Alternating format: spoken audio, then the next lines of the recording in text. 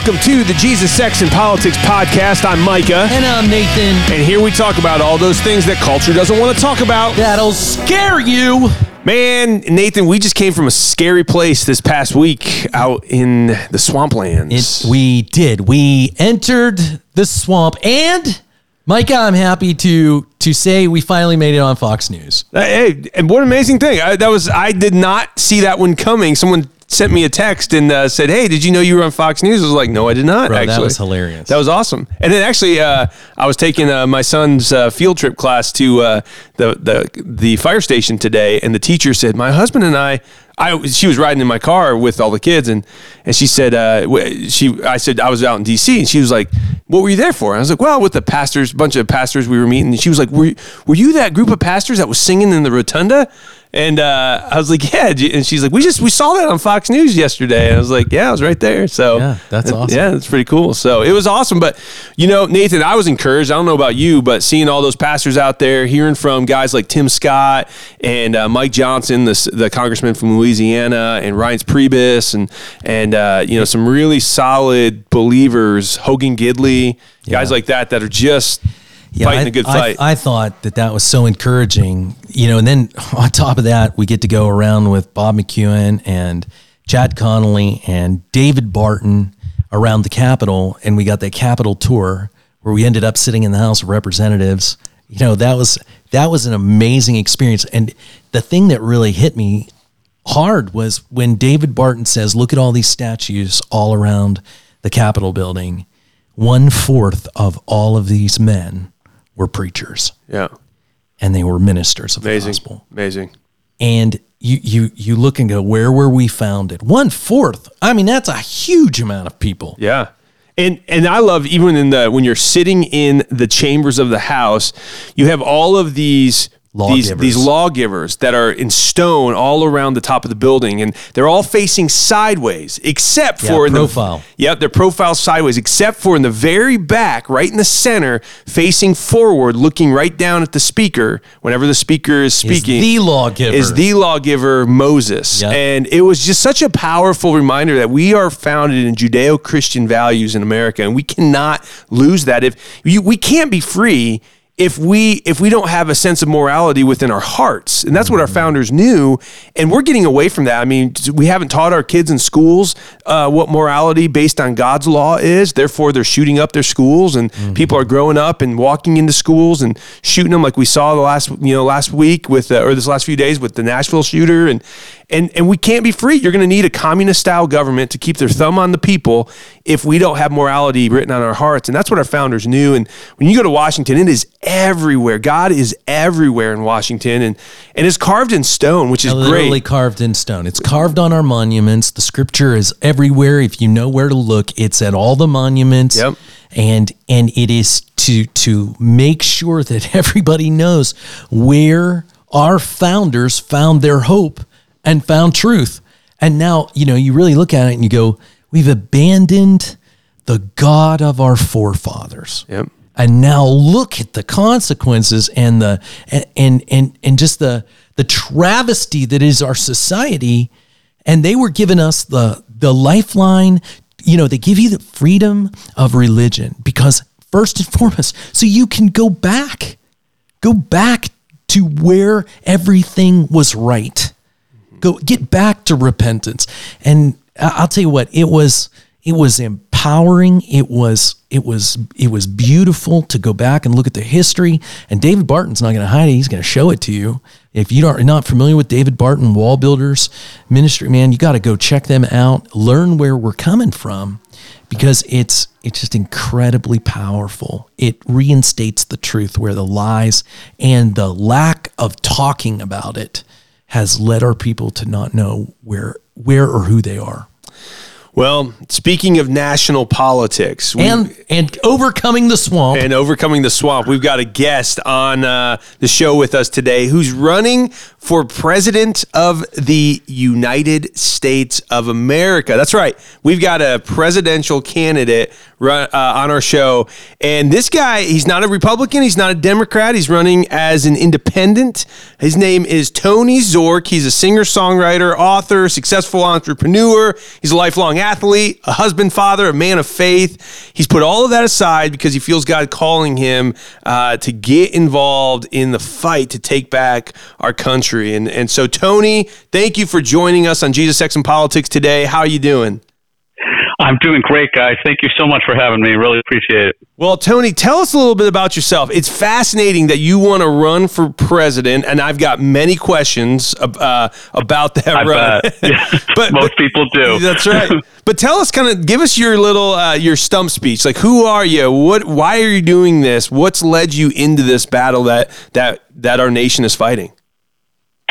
Yeah. Well, guys, I mean, so I come from, I have a very deep faith. I am a Christian, and I was doing really well as an entrepreneur. Super great. I was an accountant by trade. I started a software company, an accounting software company, and it was just doing wonderful. I was raised very middle class. I was raised in a Christian home, but was never really a believer.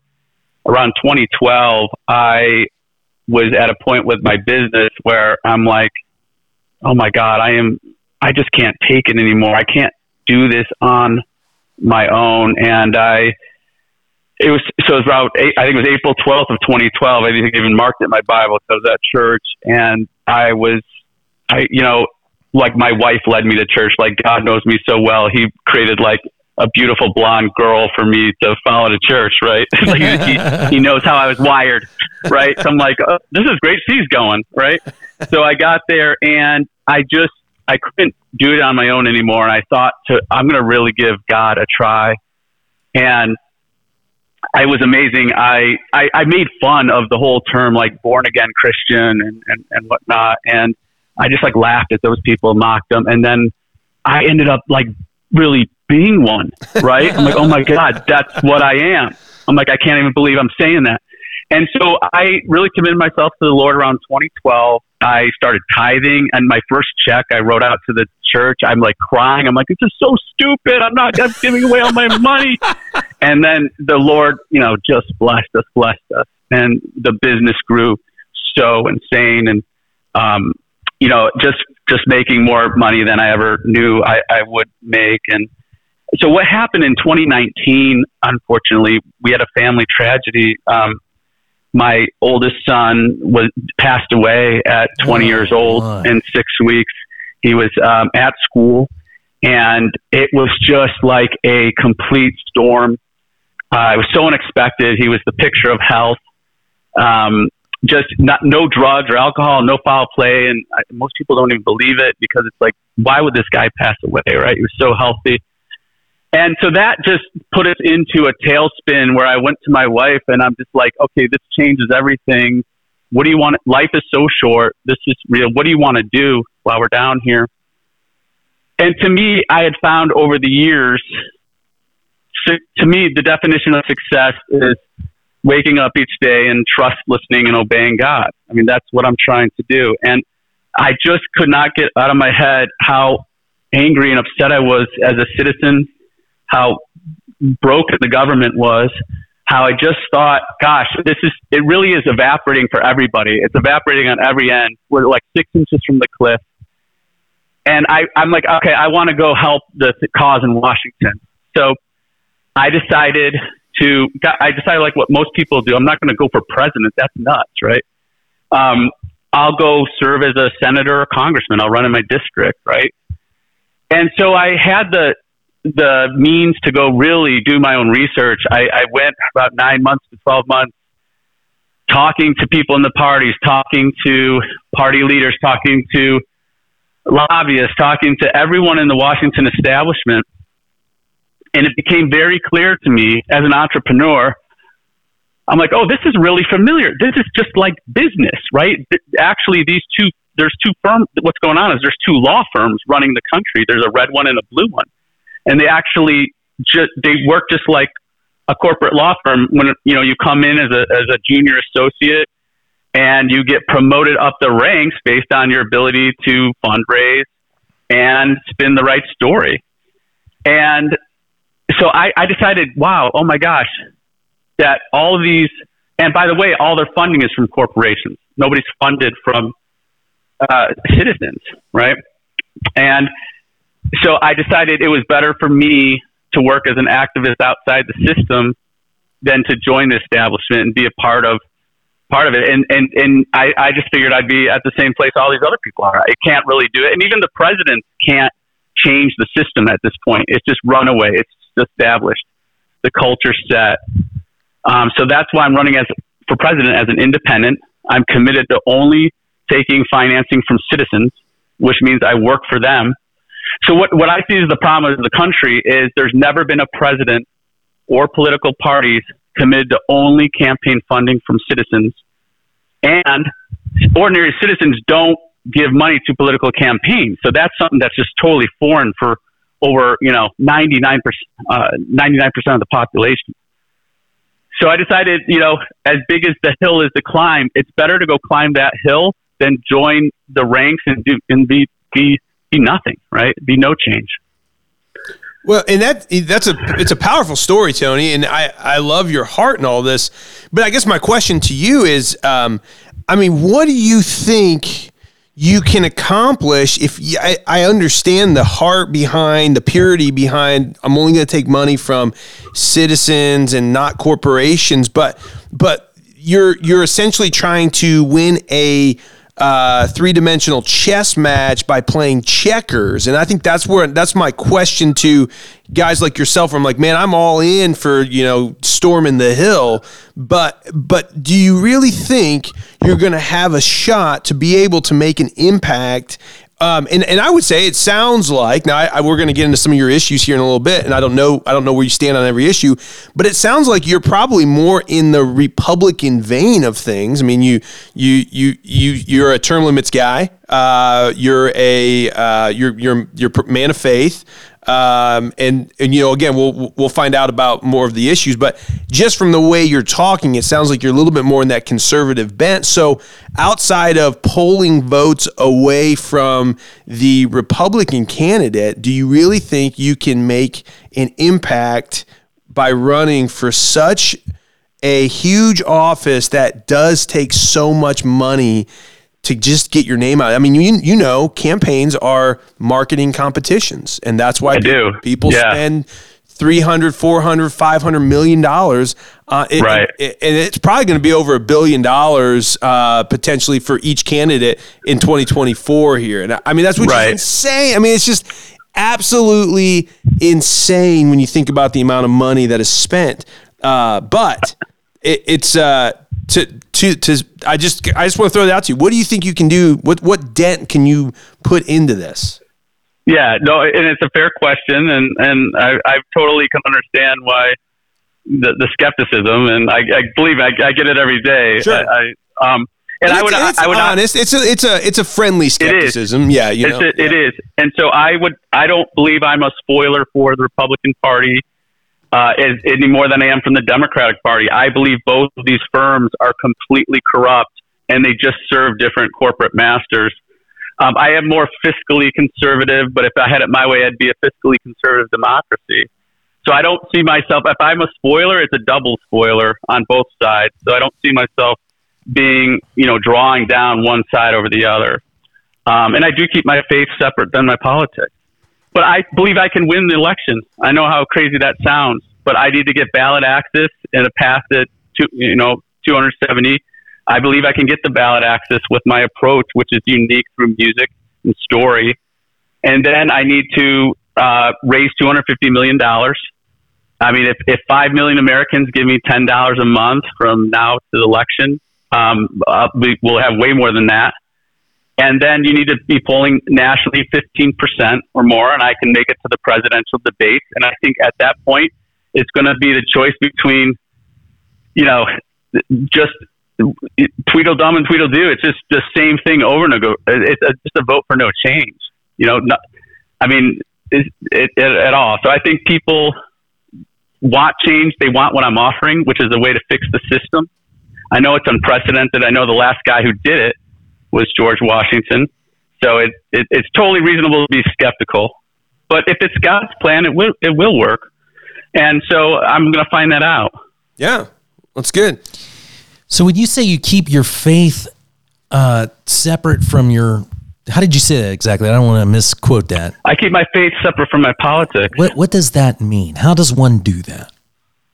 Well, one does that by recognizing that the founders created the separation of church and state, and what I believe personally, I have to accept that I live in a society with people who don't believe that, and there's non-believers that I'm sharing this society with. So, Tony, where do you get that? Can you back that? I know it gets said a lot, and people seem to believe it, but where is the separation of church and state in our founding documents? It's in the First Amendment. Well, the First Amendment actually just says Congress shall make no law establishing religion. So, I mean, correct, exactly. But that's just saying Congress shall make no law. But our founders were very clear that the Judeo-Christian faith was the faith of our society, and you can't. It's kind of what we were talking about earlier when we were talking about our trip to D.C. You can't separate your faith from your politics, because even atheists or secularists, they have a faith. That's their religion. That's their religion, and they legislate policy based on their faith. So you as a Christian should absolutely go legislate based off of your faith. I mean, how do you... Not as the role of president. I don't see the role of president that way. I see the role of president as fixing the system so people are represented appropriately. And then if we have a true democracy, then we vote and we live with that. So I could understand more in the realms of running for Congress and Senate, how that is more relevant. Well, but the founders wanted the president to be above party politics, to be a president for everybody. Well, I mean, another thing too, remember democracy, our founders hated democracy. We are not a democracy, nor should we be a democracy. Democracy is mob rule. It's majority rule where there's no minority rights. And so our founders were very clear in their writings that this is not a democracy. We democratically elect representatives, but then they go and represent in a republic, and only that way does the minority have rights. Because in a democracy, the majority could say, "Hey, we're going to kill you and take your house," and they win. I mean, that's a democracy right there. And I'm not changing the superstructure of the constitutional republic. I'm just making the plan I have would be to pass 2 constitutional amendments. So one is for term limits. Okay. So which we agree with. We love term limits. Okay. So you agree with that. So the second one is for what I call refereed elections. Okay. So what's going on in Washington is that politics is a competition. It's a team sport. It's no different than a football game, baseball game, anything. And anything that we compete in, we have a judge, we have an umpire, we have a referee. There's no such thing in the political space. And as a result, it's just become a contest of cheating between the two teams. And once one team cheats, the other team has to cheat. And it's just who can cheat the best and do deceitful things the best at this point. And that's where we're at today. That's why nothing ever changes. Nothing gets done. So if you think one of these teams is better than the other, they're not, and it's because the structure's broken, the system's broken. If you're conservative, that's wonderful. We have a place for you. This movement is going to create 2 new political parties that are same as me, funded only by citizens, adhere to term limits. You can elect conservatives to represent you in a system that works. You don't have to keep propping up a cheating, corrupt duopoly, which is what we have now. Well, I think there's a lot of corruption. To your point, I agree with you on that. I just would say, I mean, our system, I think, works if we allow it to work. I mean, we have created an overbearing judiciary. I mean, our judicial branch is far more powerful than our founders ever wanted. You've begun to see legislation. They failed us on a lot of levels. Well, that's right. Yeah. And then the executive branch has also begun to legislate by executive order and fiat, and that's a problem right there. But we've, I do think our Constitution has really done a great job of laying the groundwork for freedom. We just got to get back to doing what the Constitution says to do, and more importantly, doing what the Constitution says not to do.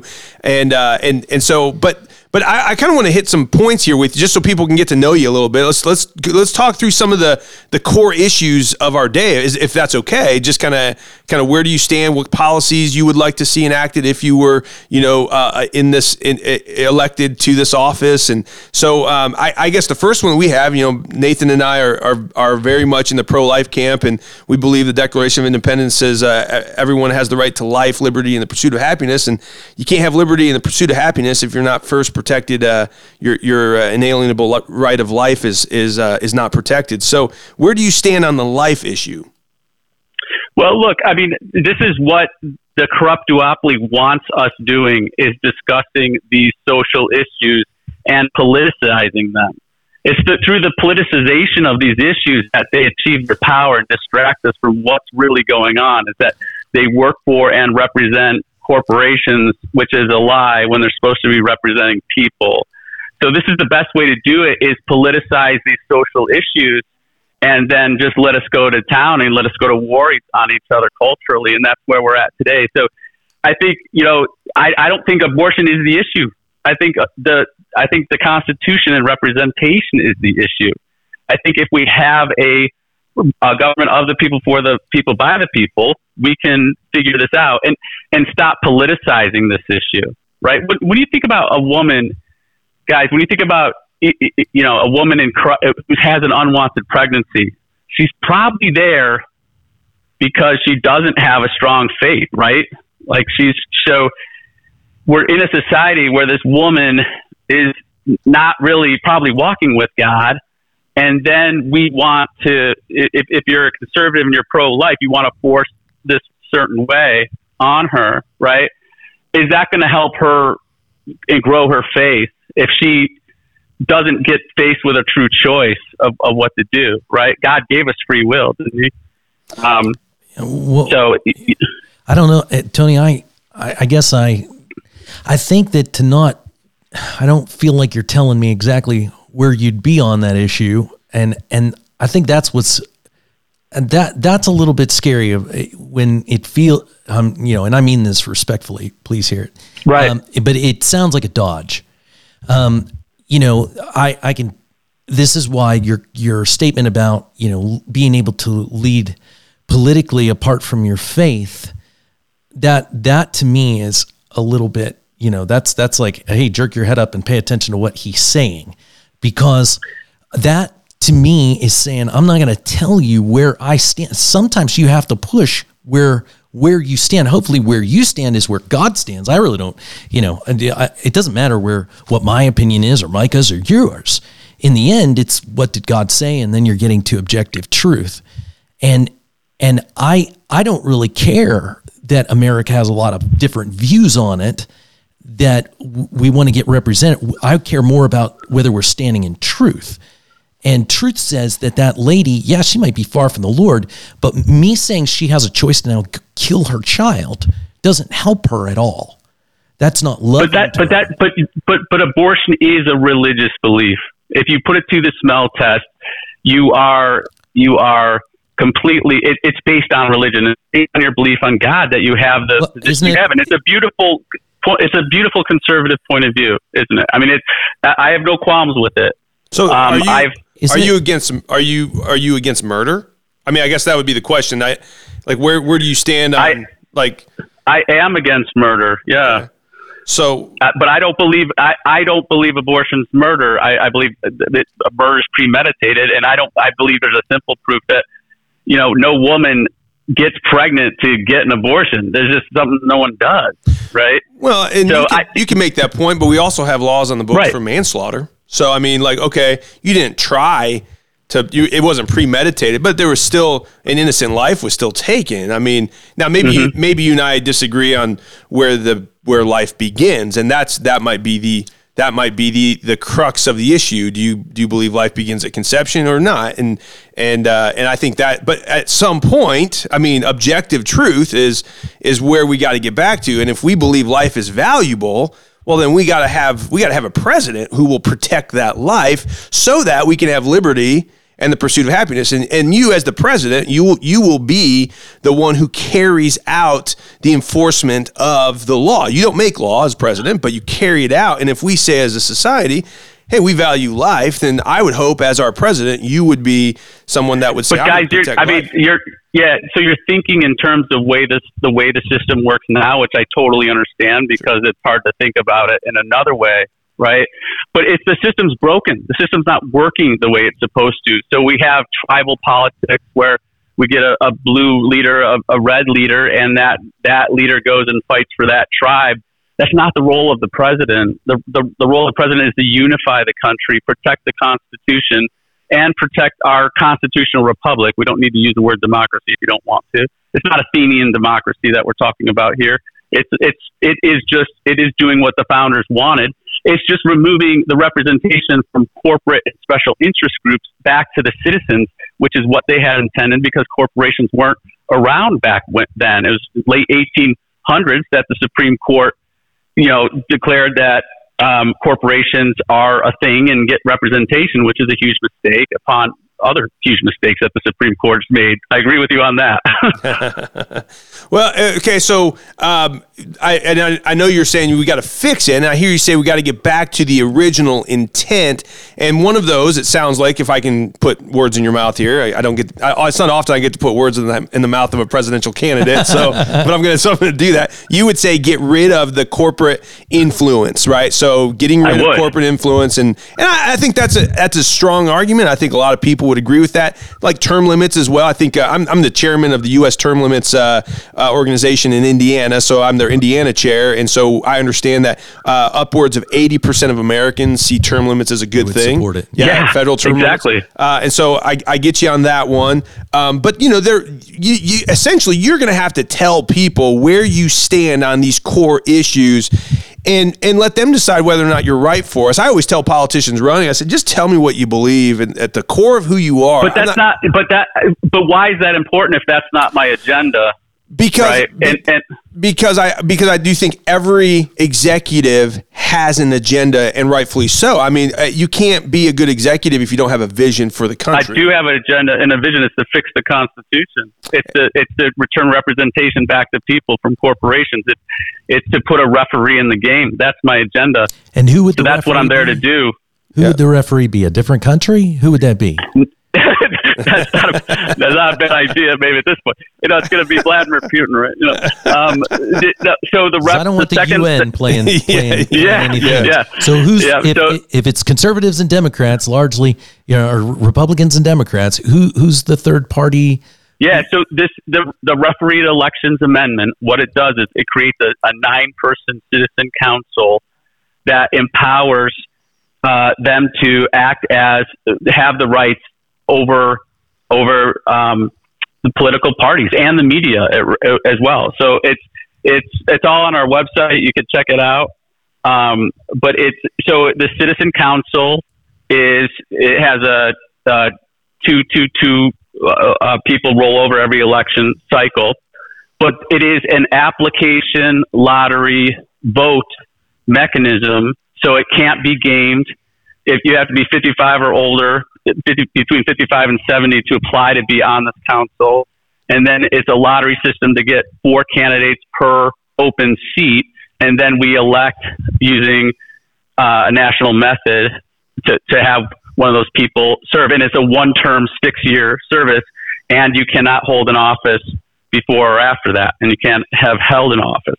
So it's a true citizen council that will enforce electioneering laws to get rid of gerrymandering to police campaign finance. Also rate the media. We have a lot of biased media in the system, and people aren't so aware of that. So the Constitution gives the states the right to set their own election laws.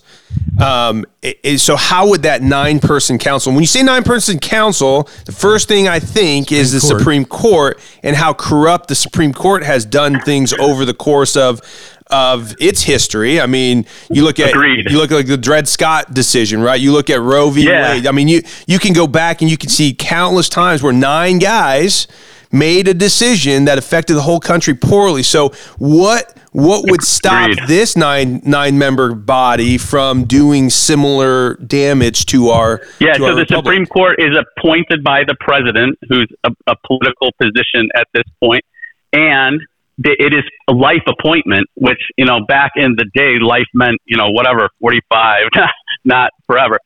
So it's a way, way different mechanism. We're talking a application lottery vote, 1 6-year term, and cannot hold an office before or after. So it's just a way different mechanism. When you say lottery, so does that mean anybody in America, like as a citizen, could potentially be sitting in that seat?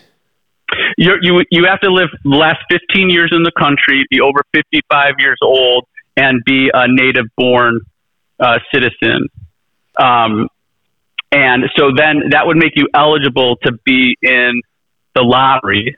So you have to be in between 55 and 70 during the time you would enter there through the election. So then you choose 4 positions for each open seat, 2 are rolling off every 2 years. And then the country would elect those. Now it'd be about 6 weeks before the election that those would be revealed, the winners of that lottery, the four who won that lottery. So there's not a lot of time. There's no time to campaign. There's just, we'd have a basic mechanism to evaluate these candidates based on their true credentials, but you wouldn't be able to plan and run like a politician for that. Well, it's very interesting. I like the fact that you're thinking outside the box. I just, I'm looking at it and I'm just thinking, man, there's a lot of people 55 years old that I know or older that would be terrible for something like that. And, you're just kind of playing Russian roulette a little bit with that. And I think you're doing that because you want to keep it pure, right? But you also got to, I go back to Exodus 18 where Moses says, or Jethro tells Moses, you elect men who are capable, fear God, are trustworthy, and hate dishonest gain. Those are the leaders you should put in place. And so, the first thing he says to Moses is they need to be capable. And so the fear that I have with the lottery is that you're just throwing it out there, and you might get somebody that's completely not capable of. You might. But that's where you have the election. It's an election from there. You're still election. You're still having a competition between those 4 winners. So hopefully, all in out of the 4, you're going to get someone who's decent, right? And there is no foolproof system with anything we do, but this is far better than where we're at. And Congress is not going to police themselves. And with the Supreme Court the way it is too, that has basically overridden. I mean, to give the Congress a little bit of credit, they tried to pass some campaign finance rules back with McCain-Feingold and whatnot, and then Citizens United hit, and the Supreme Court ruled, no, dark money for everybody. So it's failed in all. This amendment does have term limits not only for the Congress and Senate, but for the Supreme Court as well, to 18 years for a Supreme Court term. The Congress has full control over the Supreme Court. The Congress could actually tell the Supreme Court what they're allowed to hear and what they're not allowed to hear. If they really wanted to, they could whittle that thing down to John Roberts playing cards in a dimly lit room by himself. There is no precedent. There's literally nothing in the Constitution that says Congress could not take control of the Supreme Court and say, you're not going to hear these cases. We're going to put campaign finance law in, and you will not be allowed to actually touch it. And the Congress is supposed to balance a budget, right? Every year. I know. I mean, they just don't do it. They could do that too. Yeah, they could do that too, but they don't, and they won't. What do you think? That's because. What do you think about Article 5? Convention of States. So we've never had a constitutional convention since the first one, and back in 1787, and so what do you think about that idea of, okay, Congress won't do it, we'll call a convention of states? I'm all for it. I mean, I looked at that before I decided to run for president, right? Because that seemed maybe easier. And then when I checked into it, my gosh, there's 9 active Article 5 convention organizations out there trying to do this. It's been going on forever, and it just has. I feel like one of them would have worked. right? Already. Well, it's getting there. Convention of States, the organization, they've got, I believe, 19 state resolutions. They just got to get to 34, and they're getting close. No, it's a long way. Yeah, it could be. It's a long way. I would be in full support of them. Yeah, I don't. So okay, Tony, it's super interesting, man. I appreciate you just sharing your heart with us, and I want to hear a little bit about kind of your music background. Just as somebody that does music, tell me, I'm looking at your website, and if you can go to TonyZorc.com, that's ZORC.com.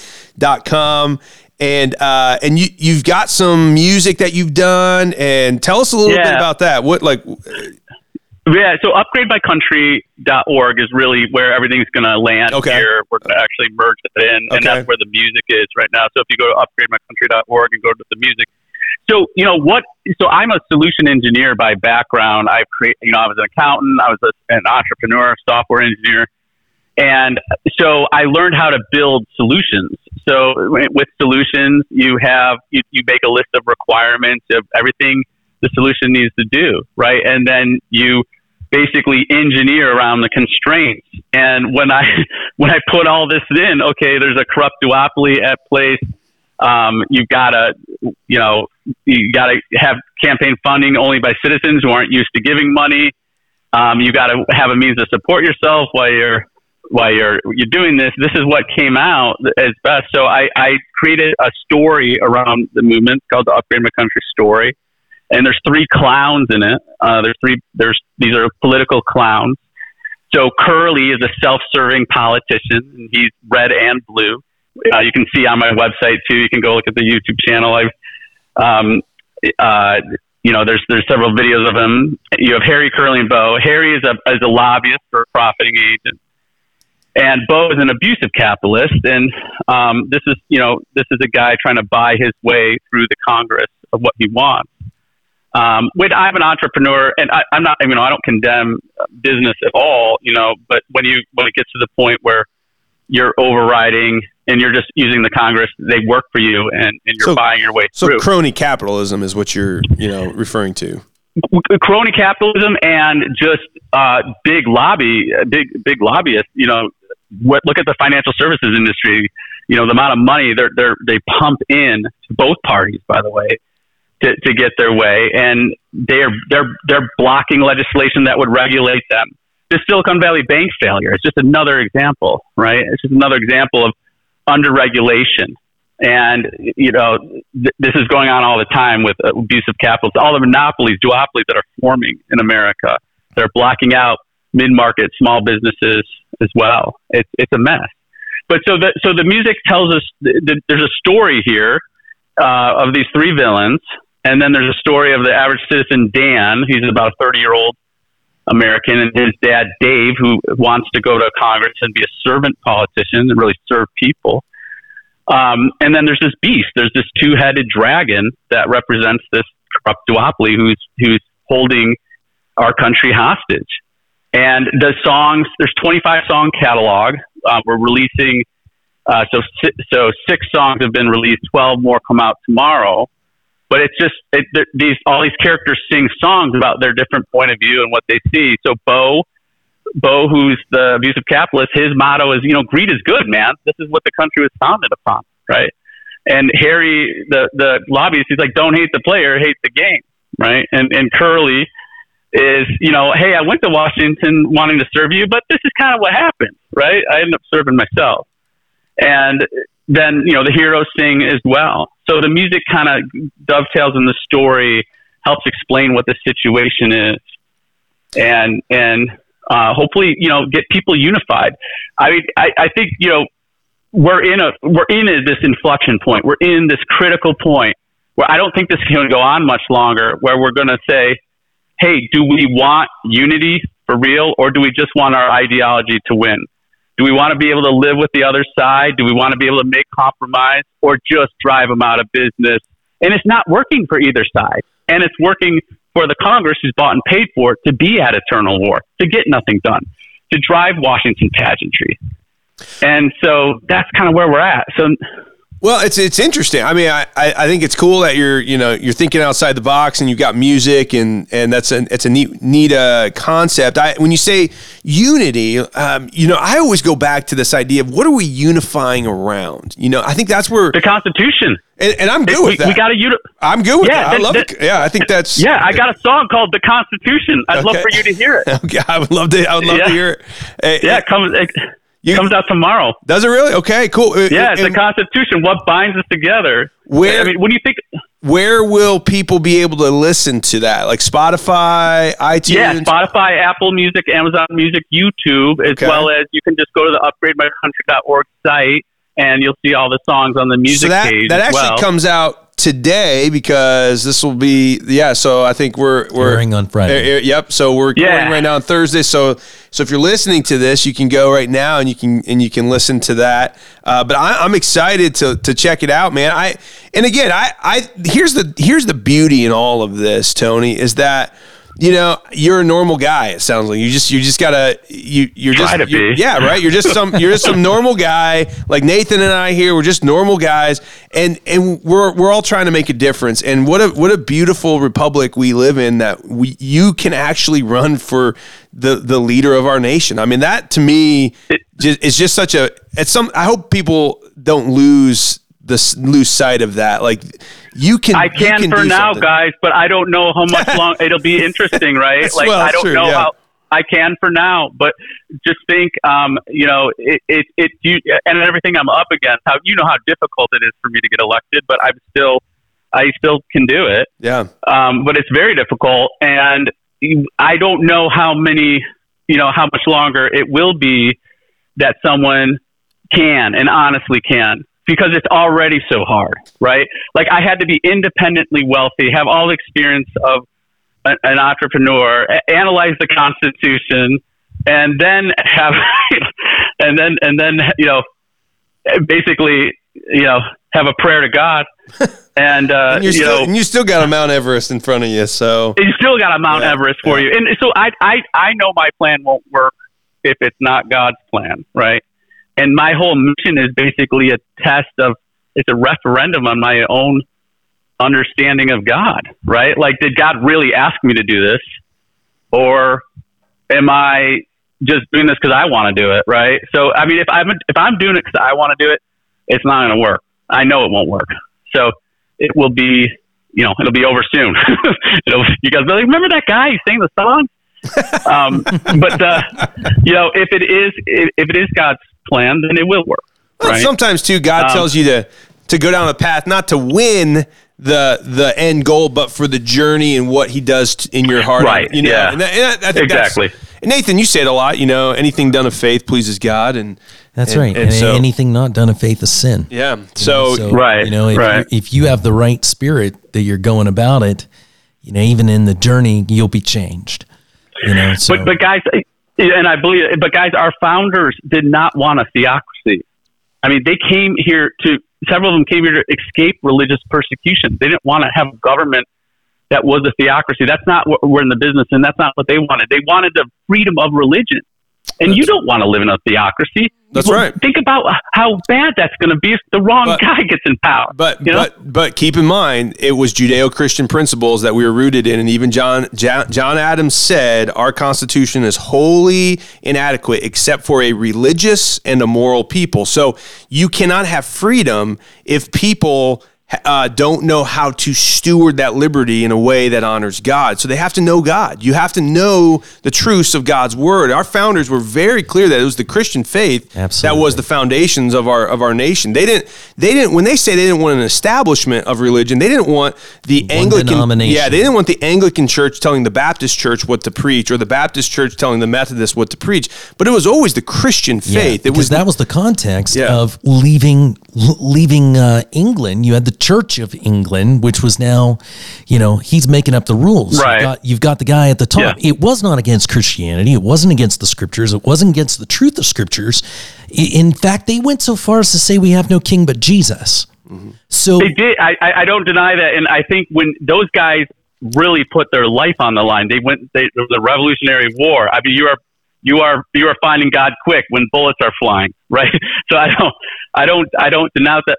I don't belittle that or what do you think about say that such. What do you think about Ben Franklin, one of the least religious guys of the founding fathers, who got up at the first constitutional convention? He said, if we don't pray, if we don't bring the clergy and call on the clergy to pray to God, and it was the God of the Christian faith, then how do we expect this thing to work? It'll be as successful, he said, as the effort to build the Tower of Babel if God does not intervene in the affairs of men. If the sparrow cannot fall to the ground except he take notice, how can an empire rise without his aid? So because of that, Tony, we have started every legislative session every single day since the foundation of our nation with a pastor leading in prayer. Even in Congress, they open every day with someone praying. So how do you say we are not a Christian nation when in our state legislatures, our U.S. Congress, our city councils, we always start with prayer because Ben Franklin said to do it. And so, yeah, I go back to the teachings of Jesus, and I go back to God gave us free will. All right, and God, I believe, wants us to live in a republic where people are free to what they want to believe, right? And we accept them. And we don't judge them for that, right? So it comes down, though, to the question, though, what if the Satanist gets in power and he says, I am going to legislate laws based on the ideas of Satan? All the more reason to change the system, guys, so we have a balance in power. Because the first thing you said was completely accurate, that the president is overgunned and the Supreme Court is overgunned. The founders intended the legislative branch, which was a representative body, to be the powerful thing, and that they did debate and talk to each other, and that if the Antichrist got the presidency, they wouldn't be that powerful, right? That was the intent. So that's not where we've landed. We're just so far from it, and it's just going to keep going in a circus unless we really fix this at the foundation. We've got this crack, and so what happened was the founders. They knew political parties were bad. The Federalist Papers outlined them. Hamilton, Madison, Federalists, I think 17, 18 outlined. They knew, they called them factions at the time. And all of them agreed unanimously that they did not want political parties to be involved in this. And then into Washington's term, Jefferson, Hamilton left, and because they were pissed and wanted to run the government differently. And then they realized, I can't do anything on my own. I'll recruit people. Now I got a political party, right? But so the founders left. There was a gap. There was a gap in the Constitution for political parties. And that's where we're at now. And that gap's been exploited by these two firms. And because this has become just a contest of cheating is all we have between these two law firms. And they work just like they're corporatized entities. I mean, they're very powerful corporatized entities. So that's just where we're at today. And until we fix the Constitution for the political party gap, we're just going to be going in circles. You guys nothing's getting done. Nothing ever changes. Well, hey, listen, I'm okay with nothing getting done because that means they can't screw up my liberties if they're not doing anything. So right, but you're only okay with that because of fear, out of a position of fear. If we have a republic where your faith is protected, your freedom of religion is protected, you don't need to live in that condition. We can talk about real progress.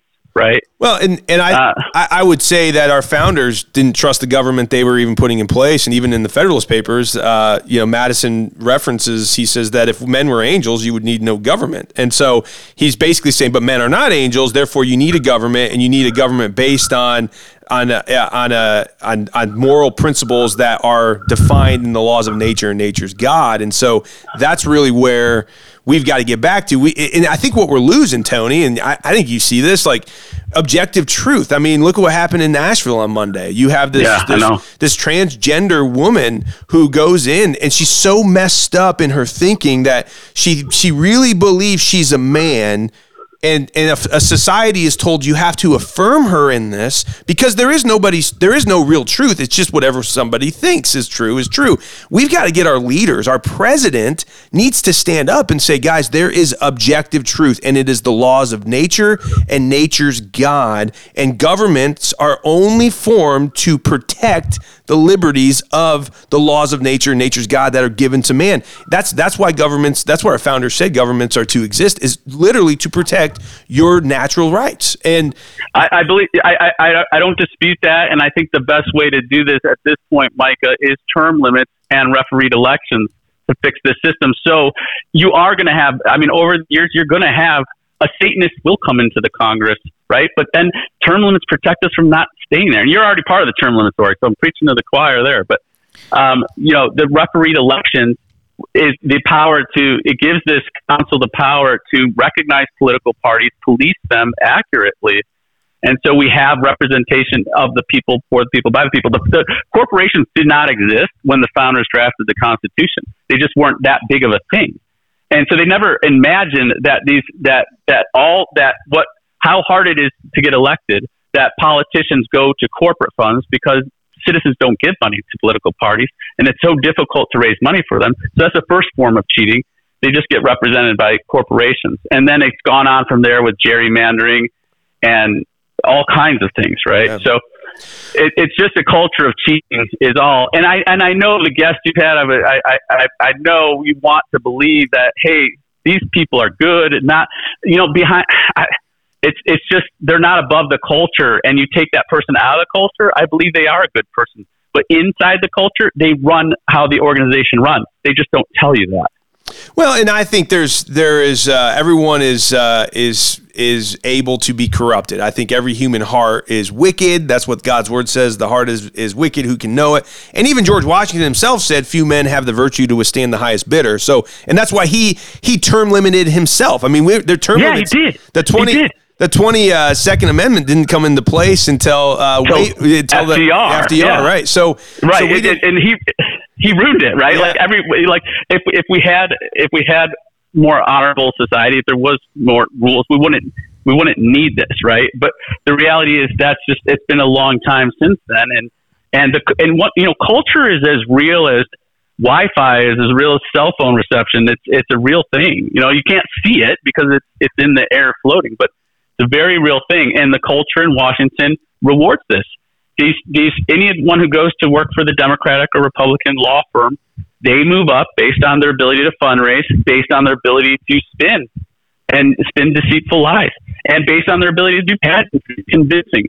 And that's where it's at. Well, Tony, hey, I would just have to say, best of luck to you. And again, I'm glad we live in a nation where even though it's right now, maybe it won't be forever. It's our republic. It's like the lady said to Ben Franklin when they came out of the Constitutional Convention, and she said, "What have you given us, Dr. Franklin?" And he said, "A republic, madam, if you can keep it." And so we certainly have a job to do to keep it. I love that you're able to jump in and climb a Mount Everest like this. I know it's a big Everest. I would encourage you just to, keep speaking boldly, speak your mind, let people decide whether or not they agree with you. But, always go back to God's word.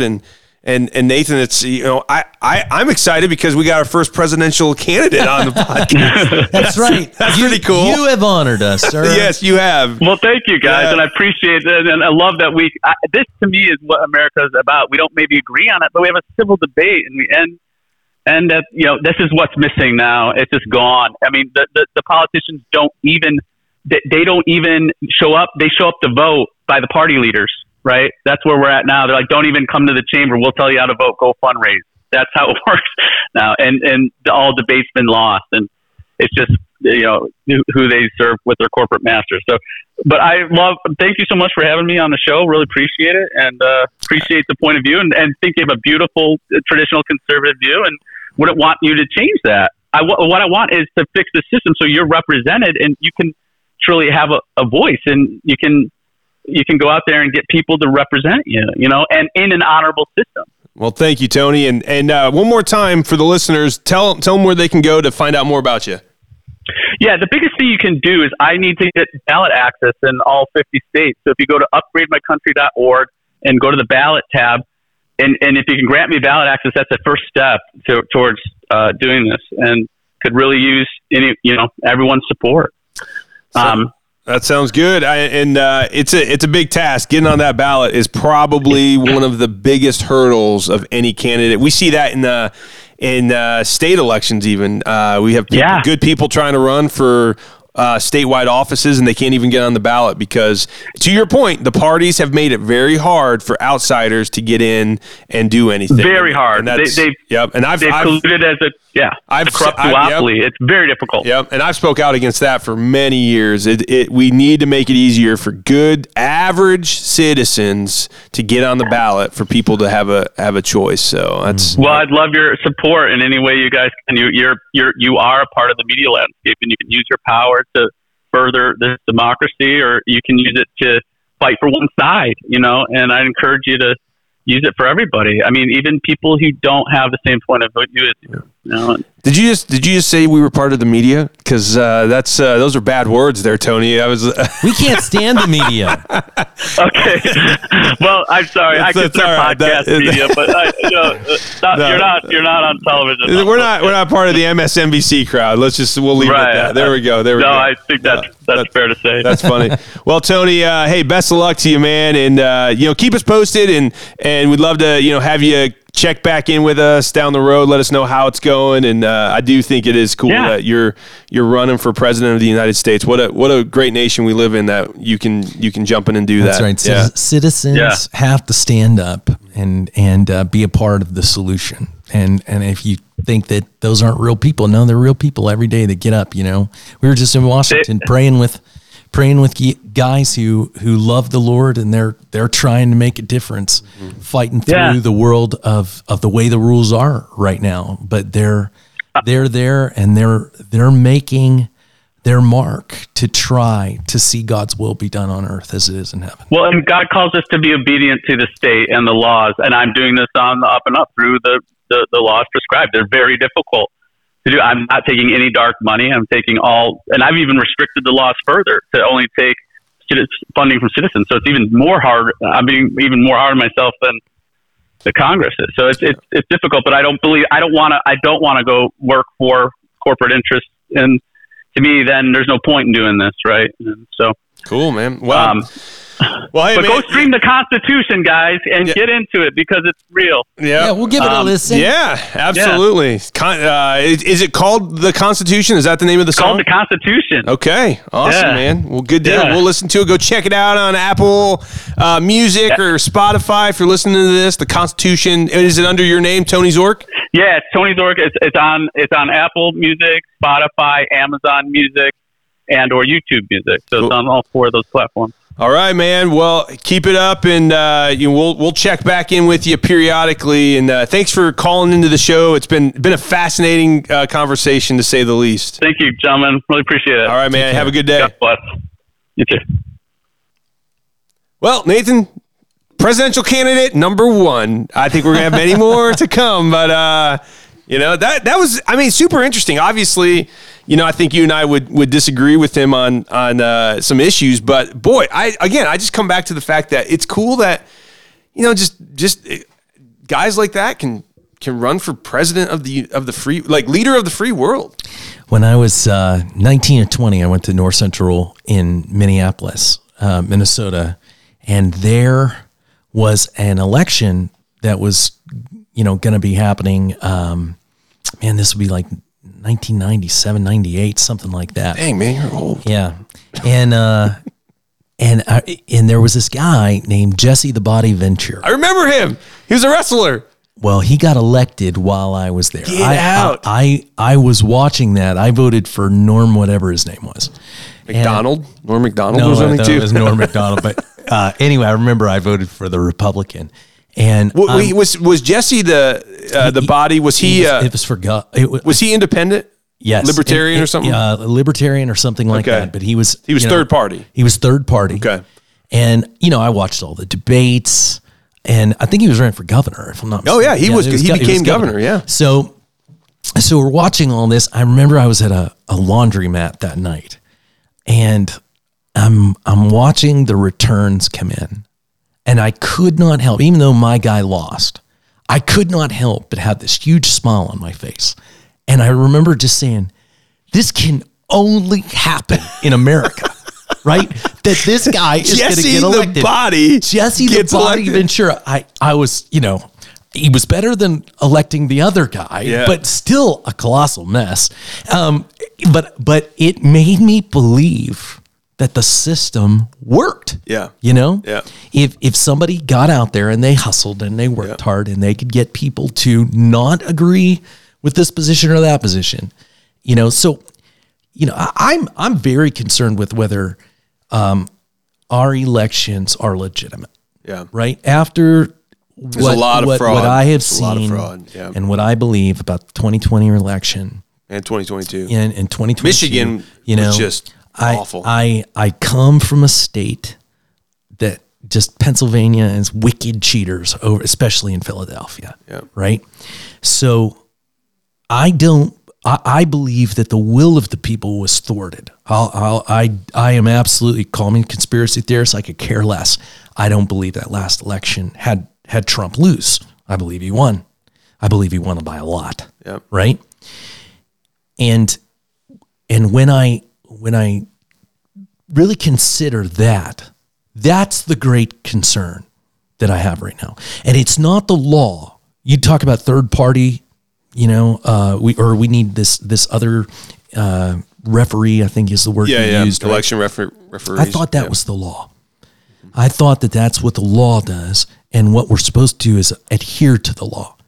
But what we did was we had a bunch of Secretary of States that started changing the law because of COVID, which that's why you write law.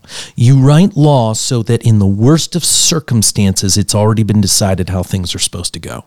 You don't start making changes to it because of how people's feelings are. You write the law away from people's feelings so that you have truth that's guiding that. What should have been done is that you follow the law. Yeah.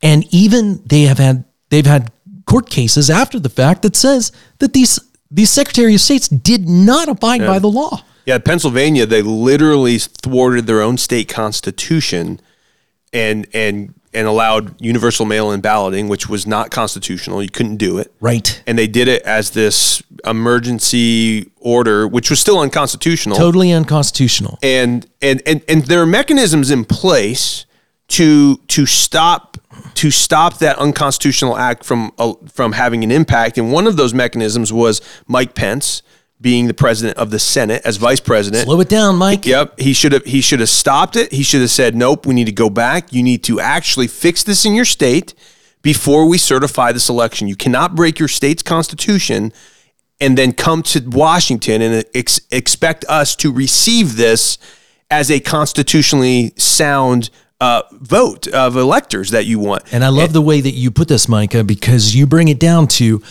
our founders didn't write, they didn't write process and law for no reason whatsoever. Yeah, it was not ceremonial. That's right. This is not a ceremonial thing. When he comes back and says, I don't think I have the power to do this, he doesn't know the Constitution. He's wrong. Yeah. He did have that power because the founders gave it to him for just such an emergency. Yep. And he punted. And I believe, if I'm not mistaken, I think Congress has either passed a law or was working to pass a law that would make it so the vice president could not do anything but approve the electors, which that tells you right there he had the authority to do it. Yeah. Why would you have to change the law unless the law was meant to do that? Exactly. Right? So there that right there tells you, okay, this he had the authority. He should have kicked it back in Pennsylvania is just one state, right? He should have kicked it back to that state and said, I cannot accept this because you broke your state's constitution. So fix it. He didn't have to come up with the way to fix it. It wasn't his job to say how to fix it. It was just saying, guys, get it right in your states before we certify it here nationally in Washington. That's all that had to be done. And he could say, however long it takes, you guys go back and trust me, if he held up the certification of the law, they would have fixed it very quickly. They would have met at the State House in Pennsylvania, and they would have said, hey, we got to fix this because we aren't getting our electors to be certified. So let's fix it. Let's do whatever we need to do to get it right within our constitutional our constitutional language. They would have done it. And then, and even if it was Joe Biden that still won, okay, great. At that point, you've at least followed constitutional steps. I don't really care who's the winner as long as the winner is in line with the constitutional, honest process that we have in place. And that's the referee, the rule of law. That's true. That's a great. That is the referee. Yeah. And I don't, personally, I don't know that we need more government in there to figure out the rule of law. Right. We need the existing government to abide by the rule of law. And, you talk about cheating. I think they changed the rules in the middle of the game. Mm-hmm. And if football changes, and I'm from Pittsburgh, so I like the way football used to be. It was a much tougher game. We had, James Harrison and Troy Polamalu, and they got called in before, Goodell, who I can't stand, and said, you can't hit guys like you're hitting them. And here's Polamalu, who is, he loves the Lord. And he's like, Roger, you're turning this game into a sissy game. I mean, that's the way that Polamalu talks. But nobody wants to get hit by Polamalu. Yeah, right, he's a man's man. He just talks softly. And that's the truth. So he throws you for a loop because you think the voice sounds like a sissy voice, and then you get pummeled like a Mack truck. Because you're like, what just happened? Lion of Pittsburgh. And so, but I'm the type of guy, okay, you change the rules. All right. These guys have learned to play the game a certain way for 30 years. And James Harrison said, you're going to all of a sudden tell a man who's learned this since he was 5 years old that there's new rules and expect him to change overnight? No, you're going to fine him. And that's why he was getting fined constantly, because he was smashing guys because that's how you learn to play the game. They thought it was better as players at that age, right? That it's better to take a concussion than it is to lose your kneecaps, right? So if you're going to hit me one place or another, hit me over here. But it took time for the game to kind of change till people got used to, and, even down to the little guys where we're teaching them how to play. You can't do that anymore. Rules change. Just tell me what the rules are. I really liked what we were really kind of challenged to when we were in DC this last week is, okay, if this is the new rule, learn to play it and outperform them, right? And that was specifically that's the rule. In ballot harvesting. They were saying, what? If that's how the Democrats are going to play, if that's legal in a state, if the state legislatures have allowed that, then get out there and out ballot harvest them. And what did Reince Priebus say to us when he was talking to the group? He mentioned that, or maybe it was Zach Moffett, I can't remember, the political director for Tim Scott. He said it was back in 2008, 2009. They changed the rule or they started doing something differently, and then we beat them at it. Oh, it was social media. It was Facebook. Yeah, right? We outperformed them on social media in 2016, right? So they used social media in 2008 under Obama and 2012 under Obama, and they basically start using this mechanism to get out the vote. And we didn't do it. We were slow to the game as Republicans. Well, in 2016, we did it. And then what'd they do? They hauled in all the social media providers and said, you can't let Trump do that ever again. You got to silence him, like shut him down, shut down his Twitter, shut down his Facebook, shut down conservatives, shut down, any voices that are outside of the leftist talking point, shut them down. So essentially what they said right there, they said, you used it better than we even used it. And so I think that's what's going to happen with ballot harvesting. It'll get to the point where Republicans just do it better, and we outperform them. And then at that point, the Democrats will start screaming foul and say, you can't do that. And then they'll want to change the law. And I think at that point, Republicans will probably say, fine, change the law back. We'll beat you the old way too. Yeah, so, the old way is you get one day. Yeah. It's not election season. Oh my gosh. When you talk about absentee ballots exist for military. They exist for people who are working. It's the exception, the rare exception. A rare exception, not to be done the way that they're doing it. Yeah. And so they've changed the rules. They don't play fair. And when the rules are changed, okay, now just tell us what they are. Yeah. Let's go get it done by that. But I appreciate Tony coming on the show. I mean, you have to think how difficult it is for somebody to come on who doesn't necessarily know you, and wonder, am I going to get a fair shake? So if you're like, man, why didn't we pounce there? I just want you to know it's because I do think that what he said at the end is right.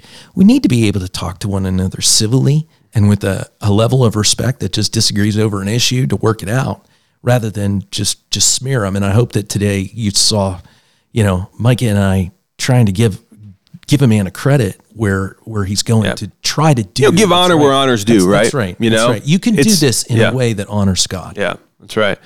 Well, hey, like I said, first presidential candidate of many to come. So, I think it's awesome. And, God he's opening doors of influence for you and I. I mean, just even, like you said, being out in D.C. this past week was incredible. We got to pray with Tim Scott.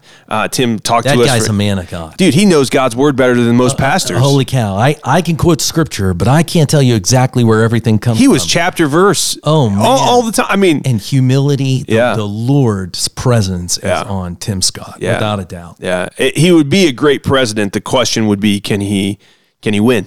Hey, maybe he could be a vice president. Yeah, that's true. He would be a good vice president. I never know where the Lord would use him. Yeah, man. But then David Barton and Bob McEwen. If you don't know who Bob McEwen is, my gosh, that guy. I wish that guy was my my adopted grandfather. He's like just so wise. I wish I had the ability to memorize what he says. I think we're going to try to get him here to Life Church sometime. If we get him here to Life Church, if you miss that day, you should be spanked for 6 weeks straight.